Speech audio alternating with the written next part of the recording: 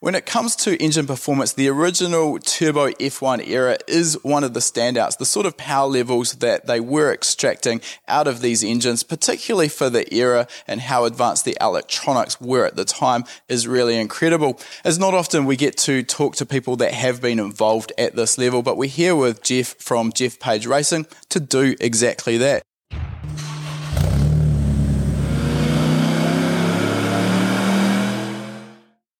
Welcome to High Performance Academy's Tuned In Field Report podcast series. In these special midweek episodes, we look back through our archives to find the best conversations we've had through years worth of attending the best automotive events across the globe. We've pulled the audio from these tech-filled interviews with some of the industry's most well-known figures for you to enjoy as a quick hit of insider knowledge. So Jeff, you've got a long and pretty prestigious resume with the engines you've been involved with over the years, but today I really want to focus on this F1 turbo era, and we've all heard sort of power numbers thrown around up to around 1500 horsepower in qualifying trim from only a 1.5 litre engine. Now, even today, those sorts of numbers are pretty incredible. But again, as I've mentioned, given the technology that was available back then, even more impressive. So for a start, I just want to talk about the engine construction. Now, the one that we've got here in your workshop is the Hart 415T. Interestingly, a four-cylinder engine with some quite unique construction. Can you talk to us about the monoblock design of that engine? Yeah, well, basically, Brian Hart evolved the 2-litre four-cylinder 420R engine into the turbo 1500, what we now know as a 415T. But the first 415T was, in fact, a 2-litre Hart de-stroked, which therefore still had a head gasket. They had a lot of gasket issues, as you would expect in the early days, sort of 81 vintage, and they realised that it's all been done before with aero engines, but they realised a monoblock would be the way to go. So deleting the head gasket, deleting the head studs, deleting any issues between a head and a block, they started to evolve and design and evolve the 415T as we know it today, which obviously being a monoblock, you know, you've got no reliability issues. And it went through many generations. The first engines were mechanically injected, bit rough and ready, but they did work. There's a huge amount of information, so I just want to stop you there before we go too far down the path. So I think for our viewers who maybe aren't sort of up to speed on where the problems lie with turbocharged engines, so getting rid of that head gasket joint is an issue, because really when it comes to a turbocharged engine, we're pushing a huge amount of cylinder pressure into the engine. That's how we're making power, but of course you've got to hold the cylinder head onto the engine block. So this is really the problem, particularly in the F1 turbo era, was how much power they could make was really dictated by holding the cylinder head onto the block. Correct, yep, absolutely. Now, there are a few techniques that are being used or have been used, including the other F1 turbo engines, for head gasket sealing. Can you talk to us about some of the usual ones you might see in a very high boost turbo engine? Yeah, well, I'm quite familiar with the RS200 engine, and that runs what we call a double eyelet standard type gasket. But it was a solution in the early days. Then they went to what we call a Cooper's ring, which is a stainless steel rolled shim type ring, which would allow the head to pant, was more malleable. Then they would generate other issues with that, where the next solution was a solid beryllium ring, which Cosworth evolved, many of the others evolved. We've done a lot of different turbo engines here, and a number of them have a solid beryllium ring. So the solid beryllium ring, can you just tell us how exactly that seals and where the advantage is with using that material? Yeah, the preload is directly between the head face and the groove of the block, and you would shim it if required. You'd normally have a 2 thou clamping load. Most of the engines tend to run in the region of 95 foot-pounds of torque on the head studs. And the oil and water is obviously sealed with O-rings, so individual O-rings for each gallery, and that's how it works. Okay, so all of those techniques, good in their own right, but when you're talking about the kind of cylinder pressures that you're looking to generate in F1, particularly in qualifying trim, where the boost was sort of wound up to the end of the scale, not sufficient or still problematic at least. So Hart went to the trouble of designing a monoblock with the head and block cast as one piece. Now, I'm guessing that creates its own set of issues, particularly around machining the valve seats and the ports, etc. How's that dealt with? And is that even problematic, or am I just making that up? No, to be honest, as I mentioned to you off camera, though that machining process was done local to here, we're in Maldon in Essex in England. It was done by a company called Modern Precision, like 8 miles up the road. The biggest problems they had by doing the monoblock, which in the early days they hadn't realised, was the fact that they couldn't control the water flow through the block. And basically, if the water passes through the block too quickly, it doesn't take the heat away. So they started to realise that restrictions were required, as with a conventional head gasket, where obviously you have different size holes to control the water pressure and the water flow from the pump through the head, through the skull of the chamber, and out to the radiator. And they did realise that they were overflowing the water system. Later generation 4 and 5T actually has a dummy head gasket cast into the block to simulate a real head gasket to control the water flow, control the water pressure, and that worked really well. Now, these engines were developed back in the 80s, and we've seen technology move along a long way since then. I'm not personally familiar with casting processes, but back then what you were trying to do with a monoblock, in particular, you've just mentioned effectively casting in a dummy head gasket, was that really pushing the sort of technology for pouring the blocks, or casting the blocks, I should say, at the time? Yeah, absolutely. There was basically 2 foundries in the UK, which most of the Formula 1 constructors were using, one of which was Kent Aerospace Castings, which I think is where Brian went for most of his work, his major parts anyway. And as you know, they were old-fashioned, hand-built tool and pattern work, wooden patterns. And yeah, they were leading edge at the time. Nowadays, it's all pressure, forced induction, aluminium with different runners and different specifications, and some of it's quite well guarded. There's one company in the UK called Grainger and Worrell, who is generally the go-to company for this kind of work nowadays. And that's where we would go if we were going to do anything similar in the future. Now, in terms of that finished cast block, obviously sort of something like a Nicosol coating, you can't run the piston rings directly on the aluminium material. So what was used there? Is there a sleeve pressed in or something of that nature? No, Brian Hart was, again, one of the forerunners into the Nicosol technology because he'd done it with the BDG for Cosworth earlier on in the 70s. So obviously Nicosol that we know as Nicosol is a Mahler process in Germany. Other companies around the world now have reverse engineered a similar process. It's not the same. It's very similar. But if you want true Nicosol, you have to go to Mahler. It will cost you some money, but it can be done. So this was being done all the way back in the 80s with these engines. Now, one of the other things that I just want to talk about here is, of course, running the rings on the aluminium material with Nicosol coatings, one thing, but also we've got the bore strength to consider. And generally, aluminium blocks are a little bit weaker in the bores than the likes of a cast iron or ductile iron sleeve. So obviously it worked, but was that just a consideration taken into account with the thickness of the bores when the block was cast? Yeah, absolutely. I mean, going back to my RS200 experience, back in the day, in the hype of the rallycross era in England and in Europe, we were doing a 95.25 millimeter bored Evolution RS200 engine. And we had a lot of success with that. It was done between myself and Martin Schenker. That was, in fact, a Mahler Nicosol finished bore. But what we realised, because the power levels were going up even back in 88, 89, we were seeing 750 to 800 horsepower from a 2.4 litre Evolution RS200, but we had some block failures. And it wasn't until we had a number of block failures we realised that in the original wooden pattern type process, there were RS200 Evolution blocks that were cast with core shift.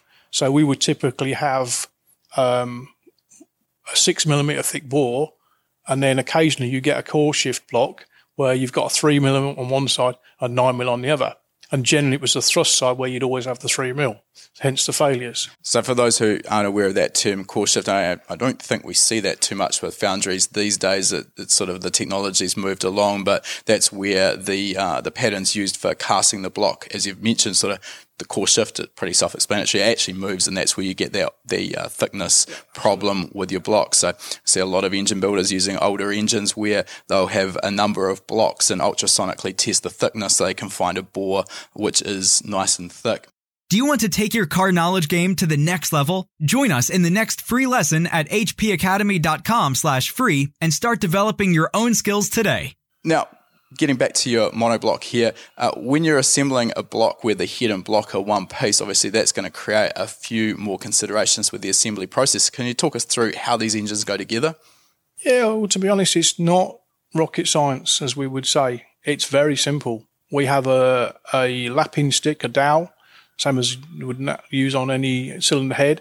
It just happens to be about 2 foot long. And you go down from the crankcase area of the block down into the combustion chamber, lap the valves like you would any other valve, blew them like any other valve, and then we've just made ourselves a little handheld tool to allow us to insert the valve and put the valve seals on and the valve springs and the collets. And understandably from there, the piston and conrod assembly needs to be installed from the bottom, etc., etc. Is there anything particularly tricky in the bottom of the block, how the crankshaft's supported into the alloy block? No, it's not tricky. It's very much Cosworth kind of derived philosophy where it's a ladder frame block. So with regard to the 415T, you've got main bearing numbers 1, 3 and 5 in the sump, and 2 and 4 is a separate cap. So to assemble the engine, obviously you're going to put, as you say, the piston rod assembly in first, followed by the crankshaft. Everything comes up together, talk together, and you can then turn the engine over to start and do the top end with the crank supported by numbers 2 and 4 main cap. Now, with the sort of power levels these engines were producing back in the 80s, as I've kind of alluded to, the technology in terms of electronic control, even turbocharger technology, is nothing like what we're seeing today. So could you give us some insight into how was that holding them back? If back in the 80s they'd had the turbos and the EFI systems we have access to today, what sort of numbers would you have expected these engines could produce? Where is the limit, I guess, is what I'm asking. Well, unfortunately, we've never been asked to go maximum attack for a 1500 turbo 80s generation engine. But realistically, if we were, I think you would expect to see twice the power that engine made back in the day if we run it on modern fuel, modern electronics, modern sensors, modern compression ratio, modern turbo, modern ECU. We would see twice. So in the case of the 415T, they realistically never saw more than 800 horsepower from a 415T. When Brian Hart Limited was at Harlow, which again is in Essex, local to here. Today, if somebody said, right, Jeff, let's go for it, I would say you would easily see 1,600 horsepower from a 1,500 Hart 415T.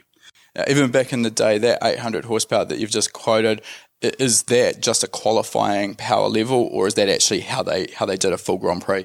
I can't answer that, but I would say that was the maximum because I worked for Brian in 1996, and Brian and I, in those days, were very, very friendly.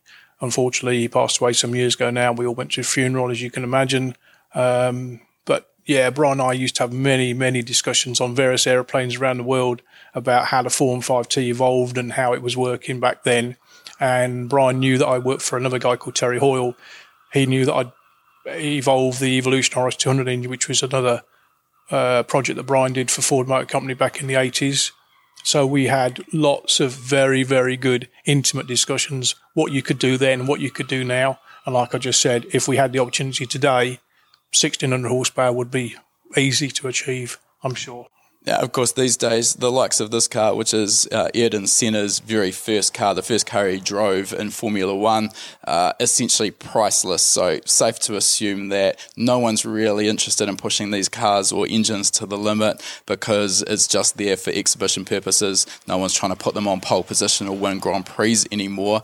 But one thing I have noticed with this car is you've done a complete electronics overhaul with the car. It is now running modern EFI. So can you talk us through that process and why you decided to go that route?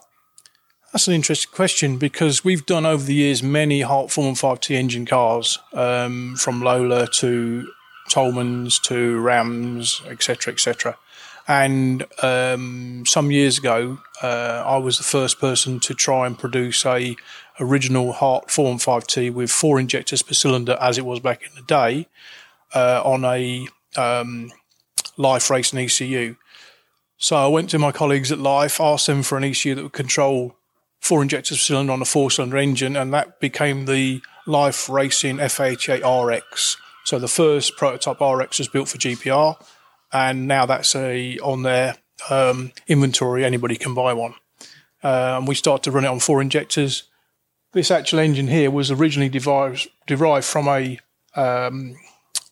4 injector, so single injector per cylinder, which means that the inlet system is originally mechanically injected, which we converted to a solenoid injector for ease of maintenance and so we could run it.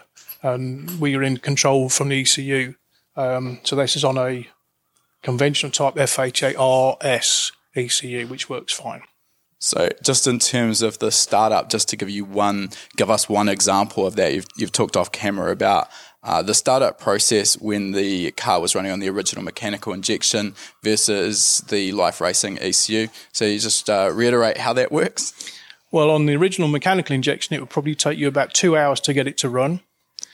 Today, it's a shame that the car's not running today while you're here with the cameras, because when we had it running in the workshop here 3 days ago, literally you would plug the starter into the back of the gearbox, press the button, pull the starter away, and we're running. You don't need to hold the throttle or hold the throttle open or make it idle. It just runs. You'd never do that on a mechanical, and you never do it on the original Zytek. And safe to assume as well, you've got a lot more control now on fuel and ignition. So the reliability of the engine, drivability of the engine, far superior to what it would have been back in the day. Yeah, I would say this engine sitting here would be, unless you really push the edge of the limit of the turbocharger, this engine sitting here would be 100% reliable and have good longevity. You'd be talking probably 25 hours longevity, which back in the day they were a 2-hour engine and most of them only lasted for an hour. And you could run it for that kind of period at 3 bar of boost, which would make 780 horsepower and be fine. It sounds like plenty. Now, just in terms of modifying, or I guess modernizing is probably a better term, a historic car with that sort of value, what sort of considerations have you got going through your mind? Because obviously you don't want to destroy the originality of the car, but of course adding modern electronics, as we've just discussed, makes the car easier to run and a lot more usable. So where do you draw the line on what you would modify on a historic car like this, or can you just convert it back to the original mechanical if desired? To be honest, we don't really draw the line. All we try and do is we try and keep as much of it as we physically can original. Yes, as I said just now, we've modified the inlet system to run a solenoid injector away from the old mechanical Lucas injector, but that enables us to run the car. And with respect to all these guys that collect these cars, the crowds want to see them running. They don't want to see them parked in the museum. It's history. This is Senna's first car. This is the ultimate if you're an Ensign Senna fan. A lot of people think the Senna car is the 84 car, which was the famous Monaco in the wet car. Yes, it is the Monaco in the wet car, but this is the TG183B, which is the first car he drove, first race of 84, which was Brazil, which was his home race, and it's the first car he drove and he scored his first point with. You've got to respect that history, and obviously no one can take that away. Look, Jeff, it's been great to get that insight onto this car, a little bit of information about the original F1 turbo era, which certainly I've always been interested in, so we really appreciate your time. Thanks a lot. No problem, and come again next year. If you enjoy this podcast, please feel free to leave us a review on whatever platform you've chosen to listen to it on. It goes a long way to helping us get the word out there. All these conversations and much more are also available in full on our High Performance Academy YouTube channel, so make sure you subscribe.